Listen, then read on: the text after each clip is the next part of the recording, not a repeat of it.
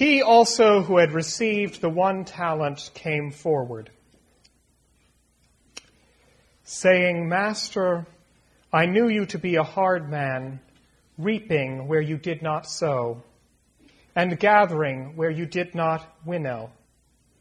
So I was afraid, and I went and hid your talent in the ground. Here you have what is yours. But the master answered him, You wicked and slothful servant, you knew that I reap where I have not sowed, and gather where I have not winnowed? May the words of my mouth and the meditations of all our hearts be always acceptable in thy sight, O Lord, our strength and our Redeemer. Amen. Dear congregation, ever since I was cast out into the outer darkness, people have been arguing about what I did. And my parable was told over 2,000 years ago. So it's only fair that I should have a chance to explain myself. I think I should start by saying I never really liked being a servant. It wasn't simply attending to every beck and call of my master I objected to. Most jobs have some element of that. It was something about the lack of control. You see, I've always thought of myself as being more of a master, even though I worked as a servant. Funny then, my reaction when the master gave me a talent, which although less than what those other servants received, was still worth 20 years' salary for a typical laborer. I don't know if you still use talents. I tend to doubt it, because they were impractically heavy. They weren't coins, but units of measure, the equivalent of approximately 66 of your pounds. You'd think the kind of opportunities that degree of wealth promised would have caught my imagination. But when I beheld that great hunk of metal, the talent my master had entrusted to me, my first thought was simply how heavy it was. It was a strain just to move the thing, let alone to go about trading with it. What cause had I to rejoice? This was just one great, heavy responsibility, one more task for me from my master, from which he would take the profits. Of course, it wasn't as if I was oblivious to its value, but let me ask you this. Whose talent was it anyway? My master chose to entrust it to me. He didn't give it to me. I was still a servant. I knew full well that he held my 2 colleagues' abilities in higher esteem. You think I didn't notice when he gave one an incredible 5 talents, or the other double what he gave me? It was almost as if he wanted to prove my ineptitude. It was hardly a fair contest anyway, with them all getting so much more than I did. How could I ever match their success when I was to begin with just 1 talent? Can you blame me if I didn't want to play along? So I did what everybody is always criticizing. I pushed that hulking talent into a field, and I dug a nice big hole, which wasn't exactly easy work, and I hid that thing in the earth.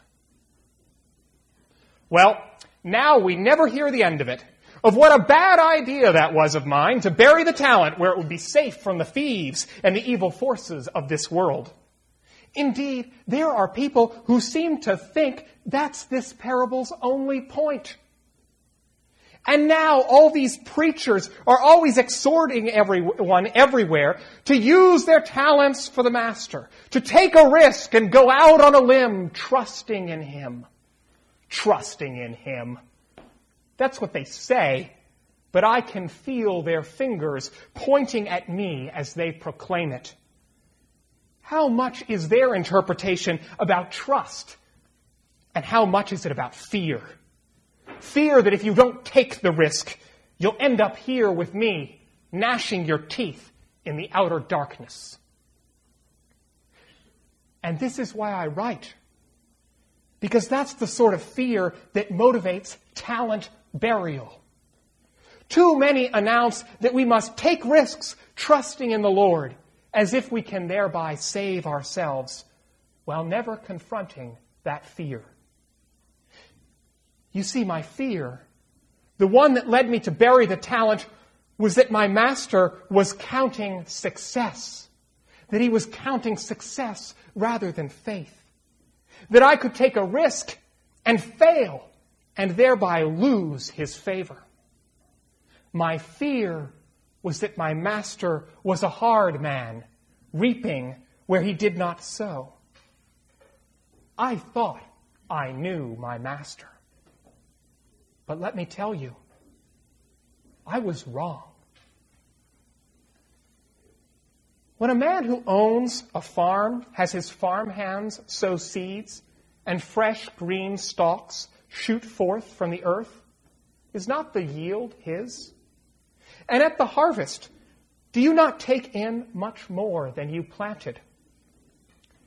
I'm well aware of the irony of my using this metaphor, because I buried my talent in the earth like a seed. But talents don't grow in the ground. They come to fruition through commerce. It was as if my master had entrusted seeds to me, and I had scattered them over the stones and footfall-packed earth of the marketplace. I misunderstood the yield as belonging to us servants and not to the master.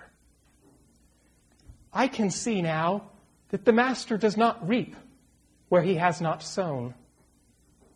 Perhaps if I had not been so busy imagining myself a master, thinking I owned the farm, thinking that I knew what properly belonged to him, I would not have thought my master so harsh. Instead of resenting his ability to take what was rightfully his, I would have been able to trust his justice. I would have been able to trust him. And so I write you. I know this parable is a challenging one because it calls into question what you know of the master. That he dealt with me harshly is undeniable. But you are in a better position than I to judge whether he was unjust in doing so. Yet I'm not writing to protest his decision. I'm writing to warn you. If you can learn anything from me, from my mistake, it's the danger of misunderstanding who the master is. But how can you identify those things you may have wrong about the master's character? My parable suggests one way. To ask yourself what it is in your conception of the master that is holding you back from trusting him, from serving him. For if you truly know the master, it will be impossible to avoid taking risks. Knowing him, you will go out and make much of the talents he entrusts you. I am but a fiction, a character in a parable, meant to prove a point. But you are flesh and blood. And so you can know the master as I never could. You see, I wasn't simply wrong to think that the master would reap where he did not sow.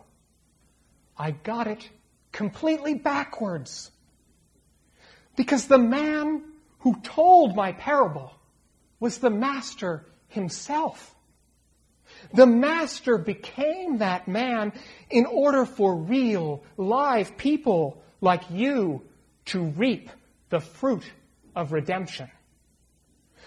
For good works can no more yield salvation than a giant hunk of metal buried in the earth can bear fruit. Only God himself could produce that crop. And so he became man. He hung on the tree. His body was buried in the earth. And in just 3 days, he burst forth to yield the greatest harvest of all. He sowed the seed, was the seed, that you might reap where you have not sown, where neither you nor I could ever sow. Go, taste the fruit of Calvary's tree. Taste and see that the Master is merciful. Amen. Amen.